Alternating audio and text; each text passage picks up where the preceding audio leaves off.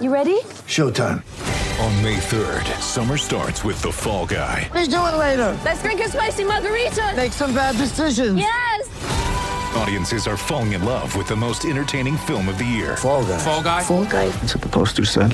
See Ryan Gosling and Emily Blunt in the movie critics say exists to make you happy. Trying to make it out? Nope. Because I don't either. It's not what I'm into right now. What are you into? Talking. Yeah. The Fall Guy. Only in theaters May 3rd. Rated PG-13. Top of the morning to you, fuckos.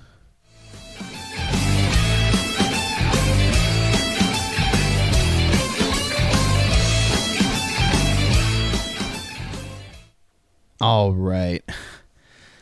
Happy, what's the word? Happy, St. Patty's Day to everybody.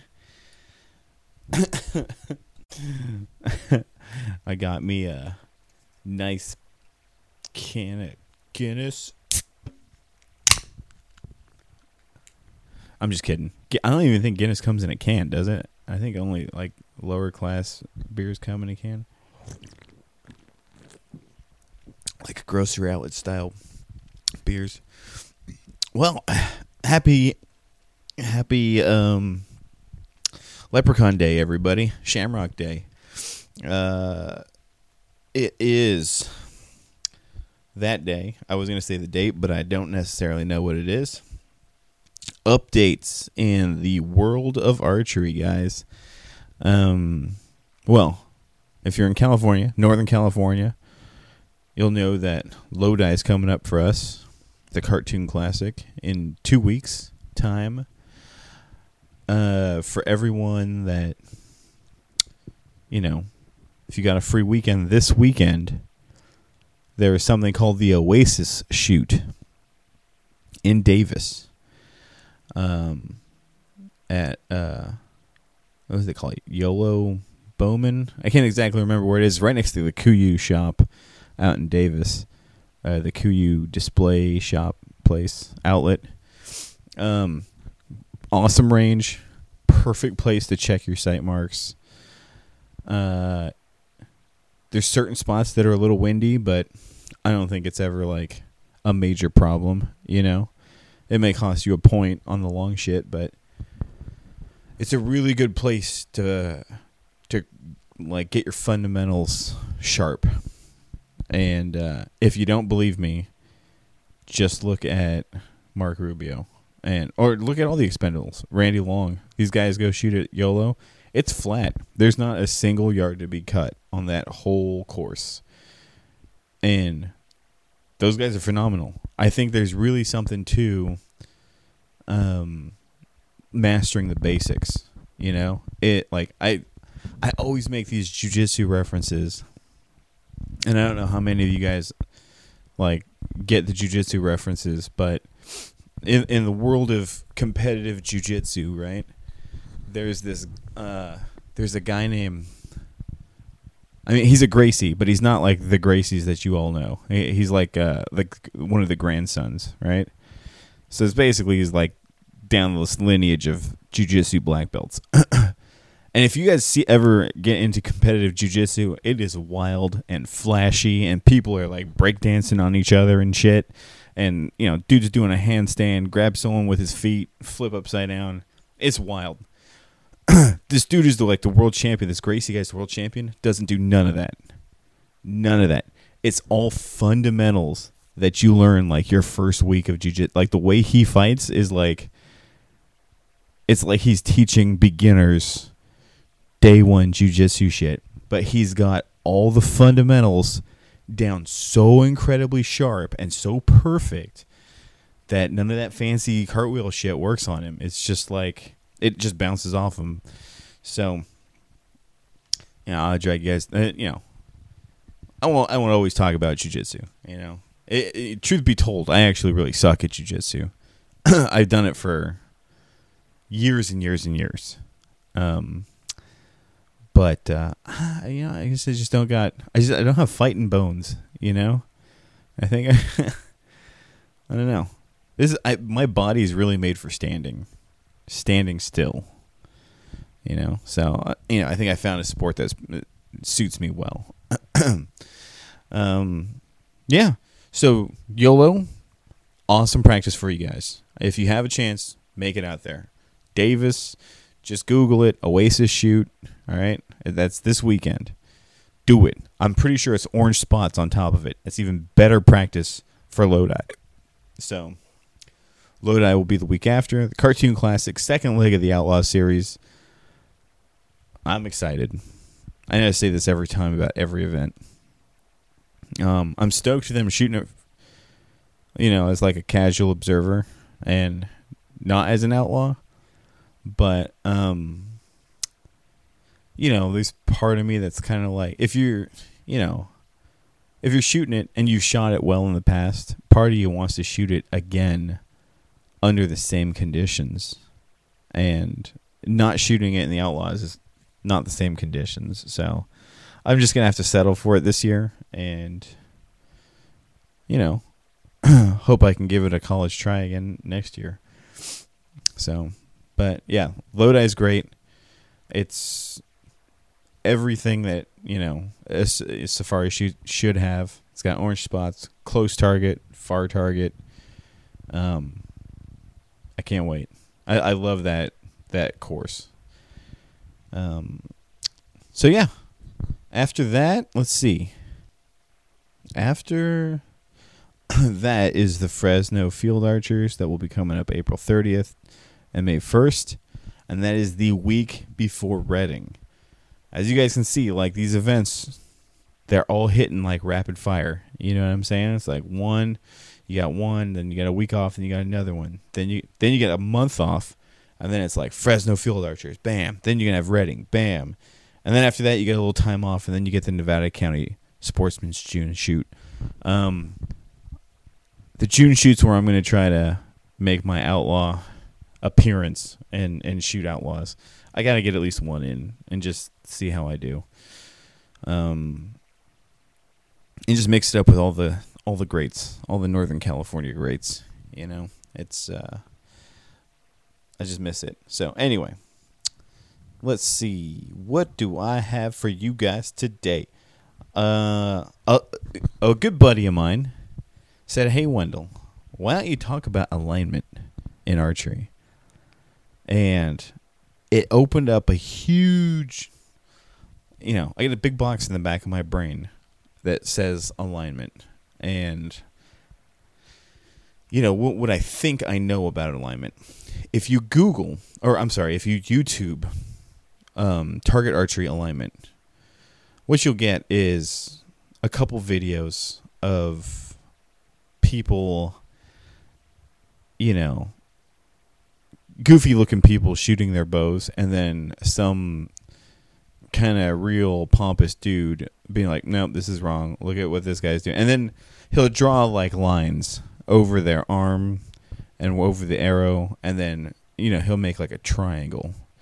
And you'll see this on Archery Talk a lot too, where someone will dissect someone else's form by drawing a triangle. 9 times out of 10, the person drawing the triangle can't shoot worth shit. All right, 9 times out of 10. I'll reserve that 1 out of 10 to prove me wrong, but it's like one of my hugest gripes is like the armchair quarterback. And I realize that I'm slowly becoming the armchair quarterback by like giving all you guys advice and not actively shooting in the Outlaws. All right. But, I just came out like I'm going to sit on my good indoor performance is that I'm still a relevant shooter. And that you can trust what I'm telling you. Okay. But you see a lot of armchair quarterbacks in archery, and it goes beyond. You'll see it at any given archery range, especially if there's a lady there shooting. There's going to be no shortage of dudes that are going to offer her advice, unsolicited advice, right? I've had people like I've taken my dad to the archery range, and while like I run to the bathroom, I'll come back and someone's like giving my dad advice. And I'm like, no, Dad. I'm like, Dad, don't talk to these people. You know, I gotta like usher him away from strangers and stuff. And yeah, and so a lot of these people, you know, there's a million different ways to do this, especially compound freestyle. I find it very odd that people subscribe to one method or another. And so, like, just for example, if you go on YouTube, there'll be something called The Wedge, right? And I believe this is taken from recurve archery and then adapted or whatever. Hold on one second. I'm going to take my sweater off. So I think this is adapted. I think this is something that, like, because in recurve archery, form is a big deal, you know? Like, it's a repeatable thing. Aiming is not. Like, aiming is like such a small part of shooting. And with compound archery, aiming is a much larger part of it. At least I thought it was until, you know, Bodie Turner lit everything on fire. So, but I mean, I still believe aiming is a huge deal, right? Michael Braden would back me up on that. So I'm not going to say alignment and form has no place in compound target archery, because it most definitely does. But I believe there's a degree of, or a point of diminishing returns. I think first and foremost, the most important thing with how you set your bow up and how you shoot that bow is that you're comfortable. Because the most comfortable way to do it is going to be the way that your body naturally reverts back to, right? My own form, I set everything up for myself in that exact, like everything from my bars to my weights to everything is set up so that it's like, oh man, I'm kind of butchering this. At least I'm having a hard time getting it out of my stupid brain to say. But if there's something that, if you, like, for example, if you angle out your back bar a little extra far, right? And you're shooting and you're like, oh man, I have to put a little extra torque into this thing, you know, to get it to go, or to get it to the bubble to level, like an unnatural amount of torque.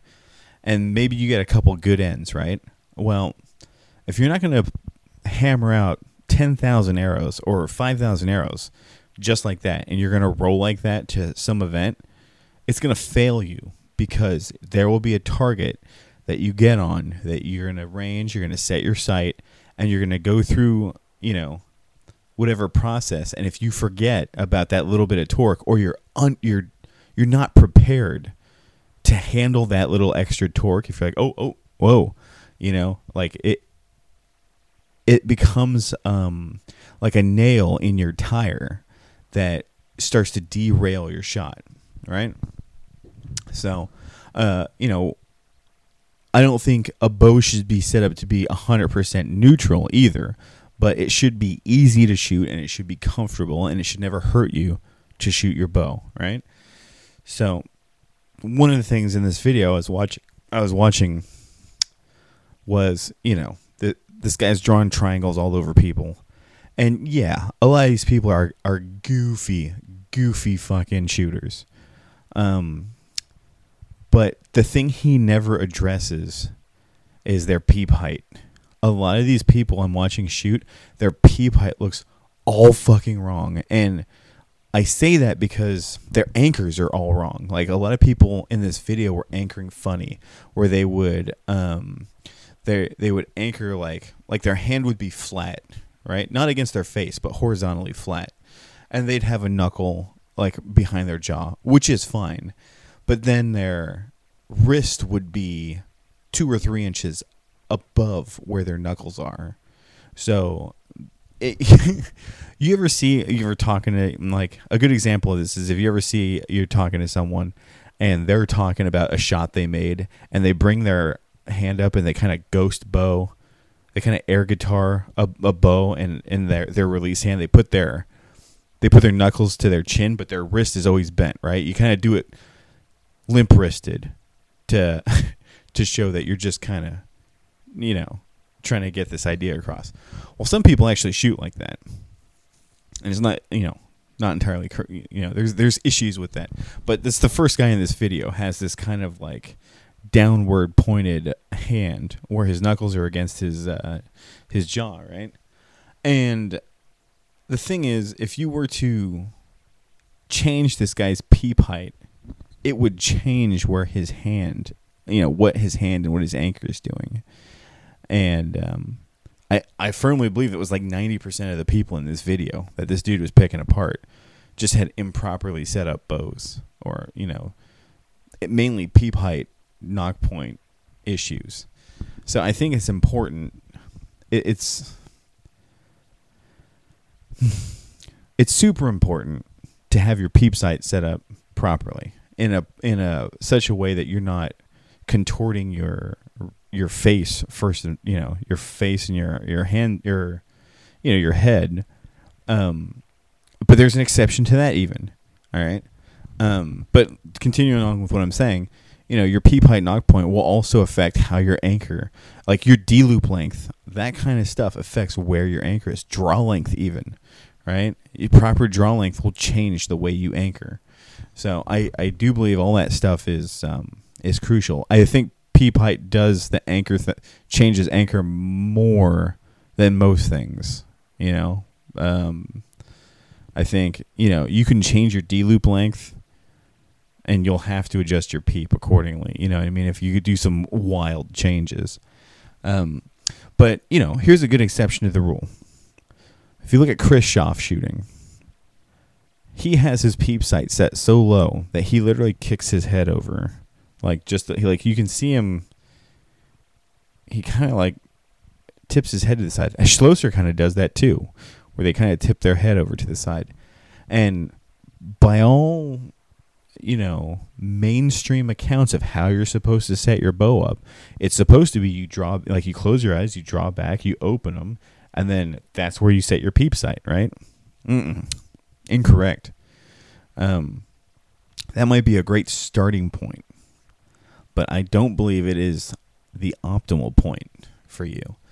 But there's two guys that are so extreme that it's actually what would be considered wrong if you were listening to an armchair quarterback. All right. Chris Schaff goes so far as to, if you ever watch him shoot, right foot is directly behind his front foot. And I mean, like, his feet are making a T. Left foot is pointed at the target. Right foot behind his left foot. And it's perpendicular. So just picture an upside down T. That's what his feet are doing. I don't know if you've ever tried that. I've tried it. It's fucking banana. It did not work for me even a little bit. Like, I've gone so far as to emulate a lot of these guys, right? Just to see what it feels like they're doing. And then you kind of want to see, well, what is this like, and what can I take from it? Well, that style, not much, but so another aspect of the alignment that got picked apart was the person's release hand and elbow, right? And whether or not that was flat. And this is something that this guy may have gotten a little bit right. But I can also point out, ways this is wrong. But some people that are, maybe set up improperly, their elbow will be lower than their release hand. And that causes them, to break downwards. Or when the shot breaks, their elbow points downwards. And I've seen guys shoot like that shot just fine. I don't think that's an entirely bad thing. But I think in terms of putting torque on the arrow, ideally you would want to pull straight back.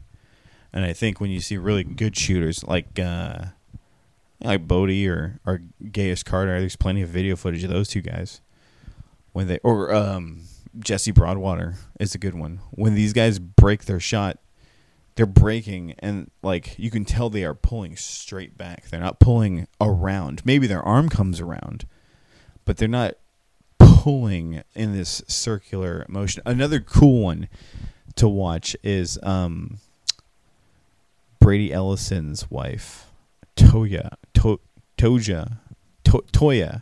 Ellison. So her coach told her to draw a line on the wall behind her with her elbow. All right. So she's keeping her hand stationary because it's anchored to her face. And then she's activating her release by moving her elbow.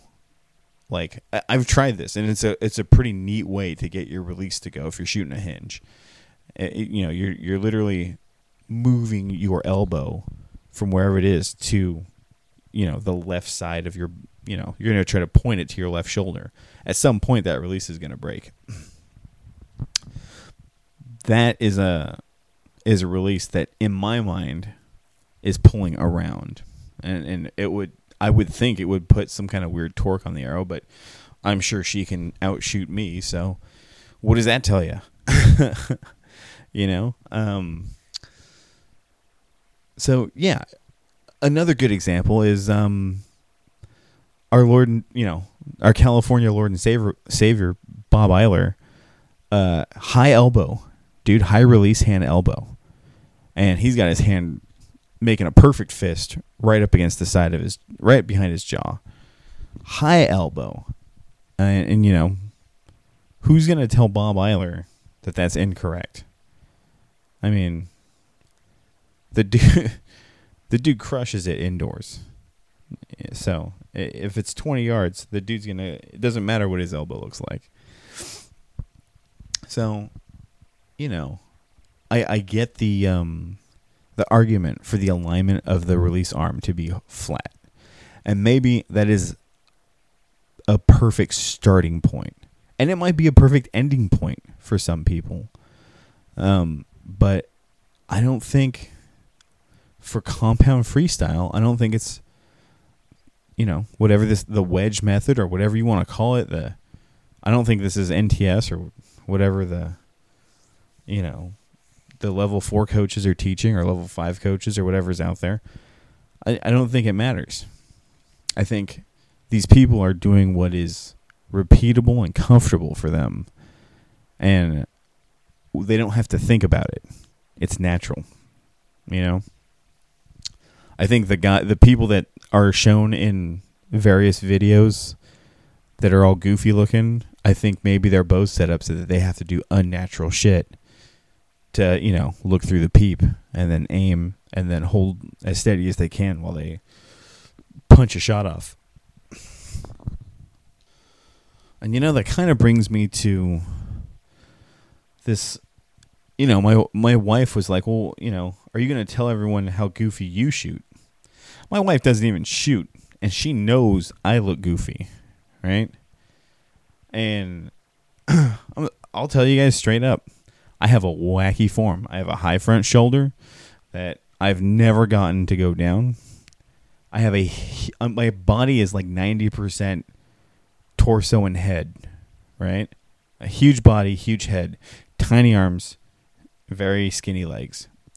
And when you have a big torso, big head, and little arms, it's going to change like your personal geometry so that, your draw length, peep height is going to be wildly different. Like the perfect example, just the distance from the corner of my mouth to my eyes is going to be way more than probably all of you listening because my head is that much bigger than yours. I don't even have to see you. I can just tell you my head's bigger than yours. So there's very few bows that I've been able to pick up and then just shoot right away because, like I said, tiny arms, huge head. Part of it's also kind of like where your shoulders are in relation to where your eye is. Like, that all changes everything. So, I think because everyone's so different, and because compound freestyle is truly the most, like, inclusive form of archery. Like, say what you will about bare bow or anything, right? Compound freestyle, you have everybody. You have women, children, men, young people, old people, fat and skinny, 2 arms, no arms, wheelchair, athletic, right? You get the whole gambit. What do you get in recurve archery, right? Olympic recurve, everyone looks kind of like accountants. You know? They kind of look like accountants, or like, I don't want to say track athletes, because they don't. They look like soft track athletes is what Olympic recurve people look like. All right, barebow people, you got skinny, what are those people called? Like Renaissance fair nerds. All right, that's what you get with barebow, right? But what do you get in freestyle? You get all of it. You'll get Ren fair nerds. You'll get the Olympic track nerd. You might even get a goth guy here or there. Everyone does compound freestyle, and everyone's so fucking different. You better believe you're going to get high release hand shoulders. You're going to get high bow arm shoulders. You're going to get, other weird alignment issues. So there is something important to be said about alignment, though, right? And this is what I'm getting at when I say it has to be something that's repeatable. You have to be able to tell. Like, your shooting form should be so yours, so something that, you lean on, that when it's not right, you can feel it. And I'll tell you guys a story. Rudy Sandoval and I, many, many years ago, flew to Yankton, South Dakota for the First Dakota Classic. And we shot in that event. And the way it's done in the amateur class is you shoot like a qualifying round, right? And then you shoot a bracketed match afterwards. And I won all my matches except for the last. And maybe I lost 2 matches. I might have lost 2 matches because I placed third. I got a third place buckle, right? And I must have lost 2. But an interesting thing happened, right? When we first got there, I sighted my bow in. You have to shoot like varying distances in qualifying, but then when you get to the match play, I think it's all 60 yards if I remember correct. It might have been 50 meters. I can't remember. I think it was 60 yards. It was just so long ago I can't quite remember. But in practice, I got sighted in, right? In qualifying, everything went smooth sailing, right? And it got me to the higher bracket flight, whatever you want to call it. I think it was a flight. In matches, I'm noticing that my arrows are starting to creep to the right, right? Like just a little bit. I'll hit 10, 10, 10, 9 to the right. So I'll give it some clicks. Then I'll have a clean end. And then 10, 10, 10, 1 to the right. So I'll give it some more clicks. At the end of all of that, that would happen. I'd finish my match, go on to the next guy, and this thing would happen again until my final match. I was adding like 2 or 3 clicks every other end. And I'm like, holy shit, like what is I thought maybe it's lighting. Maybe this is a lighting thing. And afterwards, when we were done, my buddy and I was like, my buddy's like, well, what do you want to do now? And I was like, let's go find the local range and go shoot. So we found an archery range that was like 20 minutes away. We drove to it and we just went and shot outdoors. We shot a field round. And my arrows were all the way on the other side. They were left again.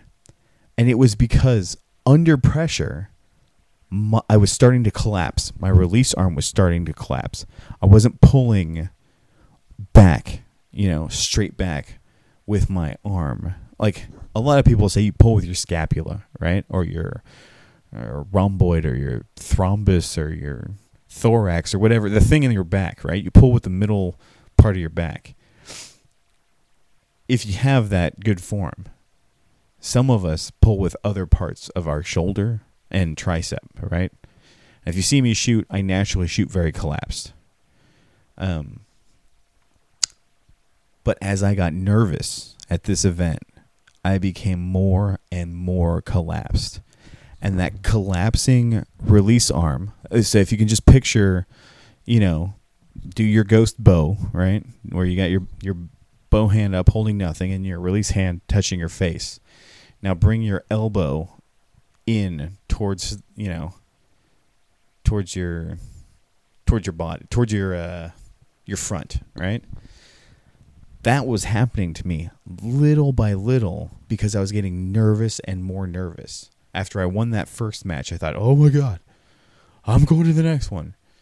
And, and then I'm in my final match and I'm like, I need this one to get second. Or I must have been thinking, I need this one to get second. So, I was still a very green shooter at the time. And I learned from that experience that under pressure, you will, or at least my style would collapse. So, I think I want to say I lengthened my draw length a little bit, but whatever I did, I am now a little more open with the way I shoot. Or, I'm still, if you guys ever watch me shoot, stand behind me, you'll see my arm is not, it's not in line. It's not perfectly in line, I think Rudy said it looks like it's in line with the arrow, but that's about it. So I generally don't have that collapsing issue now, but you put me back in that situation again, that first Dakota Classic, that shit might happen to me again. Or the next State 900. If I shoot the State 900, it's a very similar shoot. I'll tell you if it happens again. But even the State 900, it's not the fact that we got on an airplane, we flew out there. It was a big deal for us because it was a national event. I was taking a run at the NFA Shooter of the Year. Like, I wanted it. So it was all important to me. All that weight made me nervous. And then what happens when you're nervous? Stuff happens. So it took me a while to realize that thing. I was out of alignment. So this is where I believe alignment is important. You need to know what your alignment is. And when shit hits the fan, what happens to it? And is there anything you can do to mitigate it aside from just recognizing? Because sometimes by the time you recognize it, it's too late, So if you can tweak your setup to accommodate, that's wonderful. If you can't, then just be mindful. Be mindful, like this is how I shoot. When shit goes south, or when I'm nervous. That's another thing that happens a lot, especially amongst inexperienced younger archers. They're like, "Well, I don't get nervous. Nothing happens to me." And it's like, "Oh, if that's true, then you're made of iron, and good, well done." But for a lot of us, that's not true. A lot of people are just not being honest with themselves. And so you just gotta know. Just know this is what I do. I'll anyone that knows me, that's shot with me, will tell you I am the first person to tell you they're nervous. There's not an indoor shoot that I did this last year where I wasn't trembling. So anyway, wedge style bullshit is what I think. I do believe a lot of very basic alignment is bow setup. And I don't want to shill, but if you ever me, if you're curious, like is my setup, is my alignment all shitty or whatever, you could go up to West Coast and you could talk to Rudy. And Rudy is a level 4 coach, and I'm not particularly fond of coaches, but Rudy's also a competitor, and he's a very seasoned guy, and it's his goddamn job to set up bows. So, if you're not near a Rudy, go to find a guy who shoots better than you, and just be like, hey, look at me. What am I doing wrong? All right, and I would argue to never stop doing that. Always go to someone better, because you'll eventually outshoot the guy that helped you. And then, you find the next guy. Hey, what's wrong with me? Well, how could I do this better? And he'll either tell you or he won't. And then if he does, maybe someday you'll beat him, and then you go on to the next guy.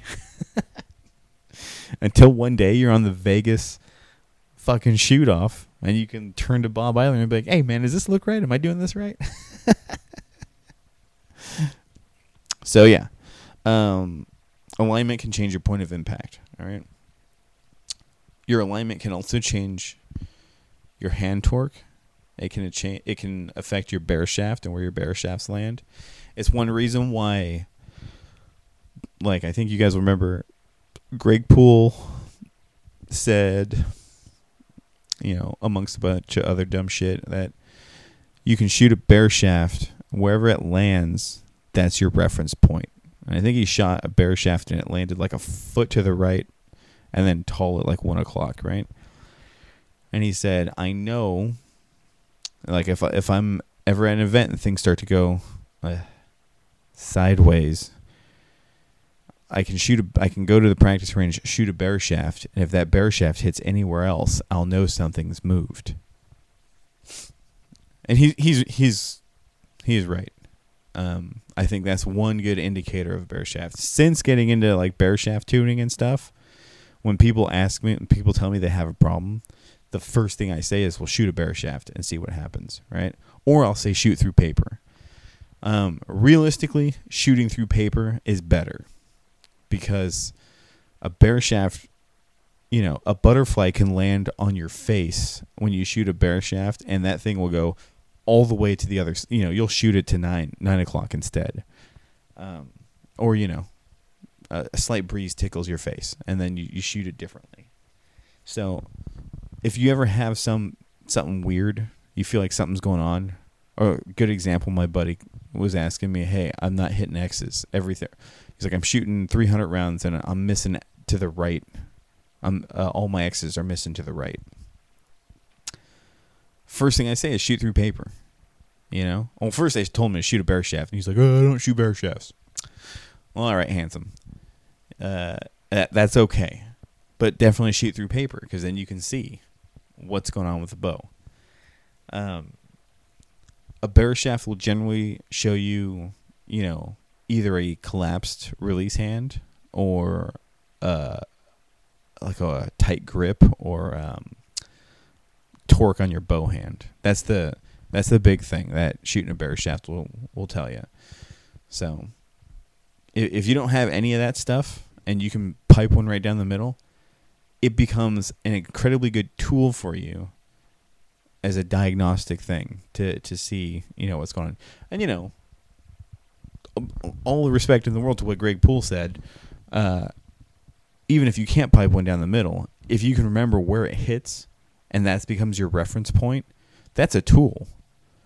If it changes to the other side, shoot 2 bear shafts, and if they're both consistently the other way, something's changed. Something has shifted on your bow, because you're not always going to have a chance to shoot through paper. If you're in Reading and something, God forbid, something feels funny, you're not going to have a chance to run over to a paper tuning rack and shoot through paper. A bear shaft is going to be your friend. But the thing is, you have to know where that bear shaft hits already. You'll have to know before Reading. So it's a tool if you want to, right? I generally have a bear shaft in my my quiver just for, shits and giggles. Be careful not to shoot it for points, but it is a good tool. I do believe it's a handy thing to have. And you know, the guy that coached me, the guy that taught me how to shoot, he used to always carry a bear shaft in his quiver also, just to see what would happen. So hopefully that can help you guys out. That's about as much as I can go into with alignment. I'm like an anti-coach, right? I can't tell you the NTS shot system. I got my level 2 coaching thing a long time ago, and I can't recall the 10 steps for the life of me. My personal shot sequence is 4 steps, you know? I keep it really simple, and I try to make it like, I'm trying to think of a metaphor. Like, the only metaphor I can think of is, you guys never see how water erodes, like will erode a rock. Water that it rains and the water always goes down certain pathways, right? I shoot a process that is like water running down those pathways. It's the path of least resistance for everything. The way I stand is the path of least resistance. Draw the bow and anchor, path of least resistance. I aim and then I execute. Those are 4, boom, boom, boom. That's it. The aim and execute, if I'm doing it right, blend together. It's not so much a aim, now execute. It's more of like the, when the runners go and they hand the baton off to the other guy and then the other guy takes it and goes. Only the person never lets go of the baton. They just both are running at the same time. That's kind of how I like to picture my shooting style. But yeah, I try to keep it real simple. I don't believe in, the other guy who will talk about having a 20-step shot process or a 10-step shot process that can be dissected into 40 shots or 40 steps. It's massively overcomplicated. And I'm not, if you have a 10-step shot process that works for you, go for it. I'm just telling you that simple is generally better because life's going to throw all kinds of wacky shit at you. And this stuff, 10 steps doesn't always stick, 4 steps usually sticks. So, on that topic of alignment and the natural water grooves that your shot carves into the rock that is your shot process, draw length is pretty crucial as well. Draw length, shortening your draw length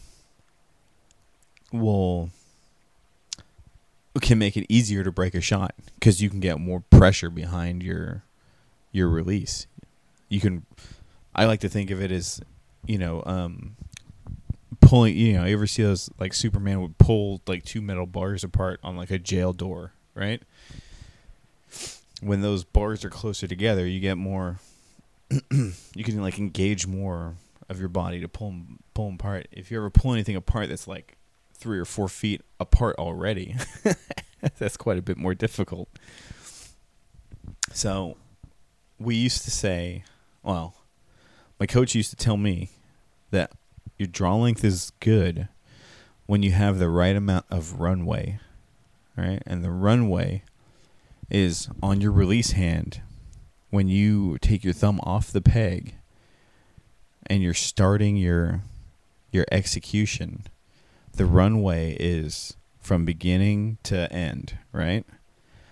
Are you taking your thumb off the peg at 12, if you're going to have your release angled at 12 o'clock and then you're going to rotate it all the way till 6 before it fires, that's a ton of runway. That's like, ooh, bang. You know what I mean? Versus, what's a healthy amount of runway? So he would tell me, like, what you want is to have a runway that you can start strong and it breaks midway. Dave Cousins told me something very similar where he's like, he said, you want to start, he talked about it as an RPM gauge, and he said you're gonna, take your thumb off the peg, you're gonna fire it up to like 10,000 RPM, and then when you hear the click, then you're gonna ramp it up to 12,000 RPM, and you're gonna, what have you.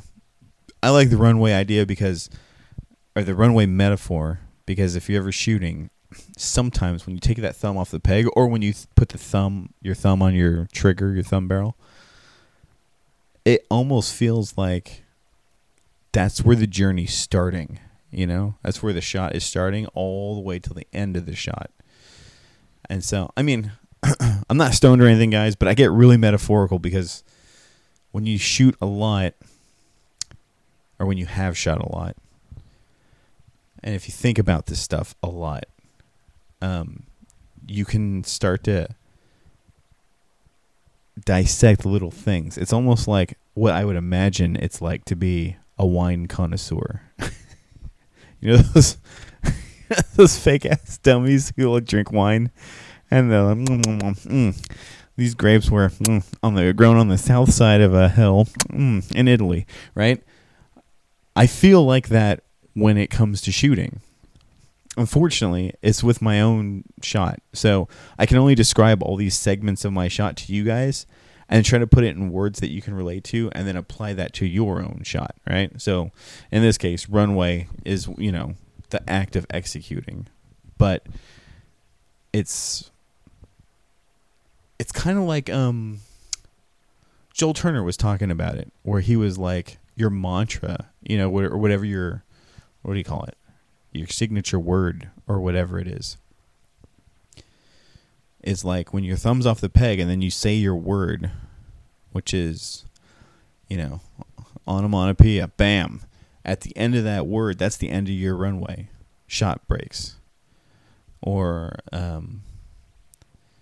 he was kind of saying like the word is to keep your release moving. I don't think he was using it as a metronome for when you should fire.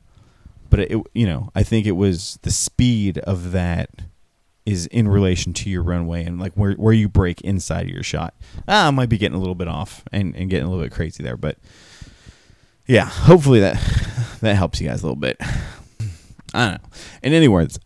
In other words, is I hope you guys get a chance to get out there, check out YouTube, and watch the indoor nationals that are going down. It's a battle with the 23 diameter arrows. It's a lot of fun to see.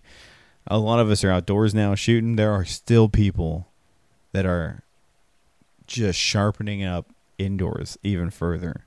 I'm real curious to see how these pro shooters do in Reading. The people that are still firing up indoor arrows right now. I mean, I'd imagine it's the end now because Indoor Nationals is ending, but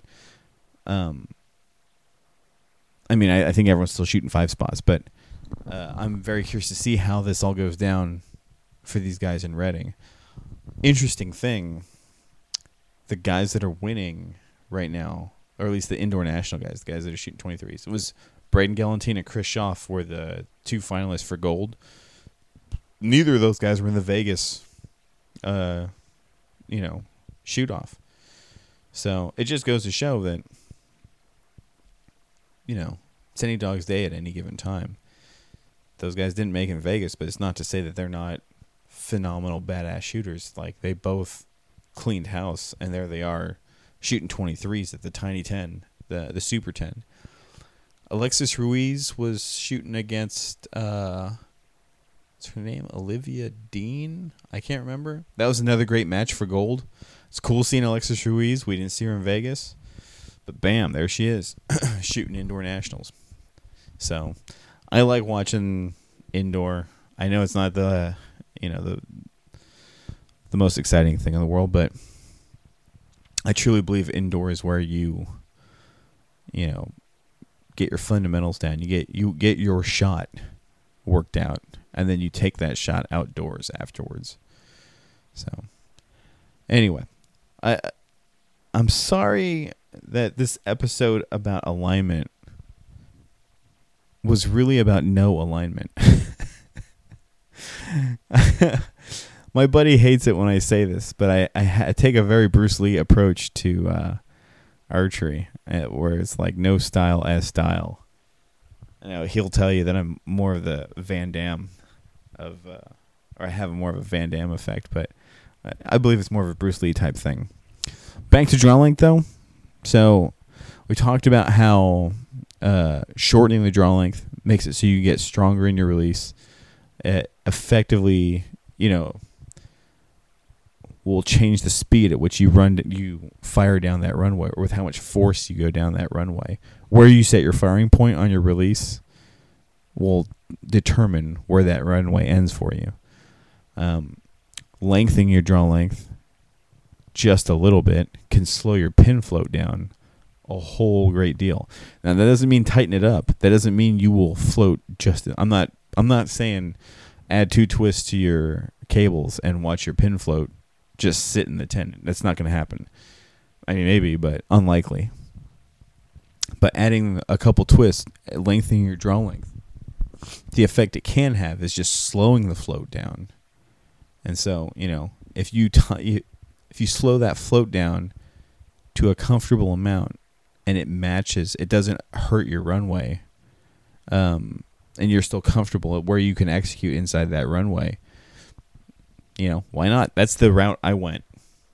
I think I probably added like a 16th, like a really infinitesimal amount to my draw length, and it slowed it down enough to where it was just fine. I'm not, like I said, I'm not running a ton of weight on my bars, so I think you'll notice, when you add a bunch of weight to your front bar, it slows down your pin float, right? Well, it can be achieved another way also. You just have to make sure you can still execute that other way. So, sorry guys, I keep drinking my my low budget grocery outlet beer in honor of the Leprechauns. Well, I hope that was enlightening and not just a bunch of babble. I mean, it kind of was, but you can call it a filler episode for this Thursday if you want. I'm going to have more fillers, but alignment's an important deal. But it's not important the way that it's sold to us. All right? The way it's told. A lot of stuff in archery is packaged, like pre-packaged McDonald's style bullshit that is like one size fits all. And it's really one size fits none. And a perfect example is all the top shooters. You look at all the top shooters, none of them fit the mold, at least in compound freestyle. All right? They are all unique in their own way. But I promise you, they all know. They can all determine if something is wrong with their alignment. Like, they all know their shot. They know their alignment. They know what's comfortable for them. So I would argue, I would say for any of us, I mean, at this point in this show, if you've been listening from the early episodes, I'm sure your alignment is decent, and I'm sure your bow is set up accordingly. If it isn't, if you're doing something weird with your face, or if your release hand is cocked funny when you're shooting, examine your peep sight, draw length, D-loop, knock point, and most of your problem will be right there. At least, I don't know. That's what I think. A lot of I used to coach a JOAD team, right? So there was me as a coach, and then there was another guy who was a really nice, really great shooter. My buddy Anthony. And Anthony, if someone had a problem, Anthony would examine their form and say, okay, well, I want you to try to put a little more, elbow in it right here, put a little more, hand pressure here, right? But whenever the kids came to me and said, hey, something feels funny, I would instantly tear the bow. Like, I'd be like, okay, well, let's look at your bow. What's the bow doing? And it's not the best type of coach. I'll admit I'm a very shitty coach. But as someone who coaches myself now, now that I have no coach anymore, all you can do is bend the bow to you, and then you do what's most natural over and over and over again. All right? So, thank you all for listening. I'll stop babbling. You guys all get on YouTube. Check out Indoor Nationals 2022. It's a good watch, man. I don't know anyone who doesn't like watching matches. Spoiler alert, Braden Galantine won it. Oh, so here's another thing. Before I let you guys go. One thing me and my buddy Alan do is we look at what other people are running. Anytime any pro has something that looks interesting, we talk about it. A good example, Tate Pierce has Biter asymmetric nocks on his 3D arrows. Asymmetric nocks, like the recurve ones? Yeah, he's got those on his 3D arrows. Or those might be his Indoor National arrows. I don't know. I think they're his 3D. I think those are his Foley arrows. Interesting. I know Perkins has been known to run those asymmetric Biter nocks as well. So, we kind of like eyeballed it. I don't think either of us are going to take the dive to try them, but, why not? But anyway, Braden posted up his winning. One good thing. There's one thing that I like about Braden Galantine. Two things. He shoots a Matthews for one. The other thing that I like about him is when he does a post, he does a complete rundown of his gear and his draw length, his arrow build, everything. All right? I'll read it out for you right now. All right?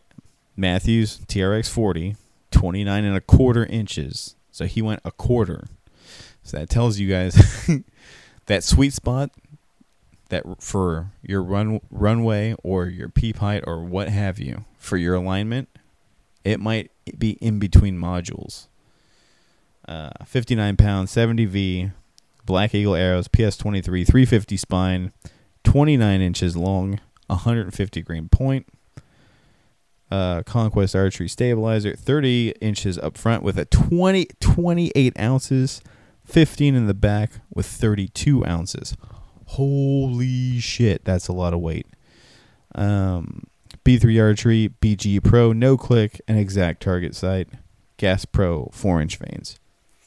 Okay, so the thing that was making me and Alan all juicy was the 28 ounces up front. At some point, now I remember at some point where Braden was shooting like 14 ounces up front, and even then I was like, that's a lot. But he has mentioned many times that he believes the bow shoots better with the more weight that's on it.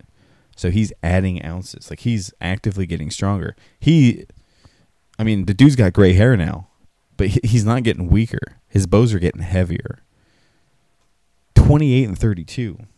That's a combined 60 ounces on the bow. Fuck. 30-inch bar, 15-inch bar. Those are the two bar lengths I like, and I'm about half Braden's height. So, very interesting. But Alan said something very interesting, too. He said, 28 ounces up front makes me feel like a child. And then I told Alan, hey, a child just whooped all these assholes in Vegas. So, as far as my archery philosophy goes, I think I just Nietzsche'd my buddy Alan. But it's a good argument, Braden believes 28, he believes the more weight you get on it, the better.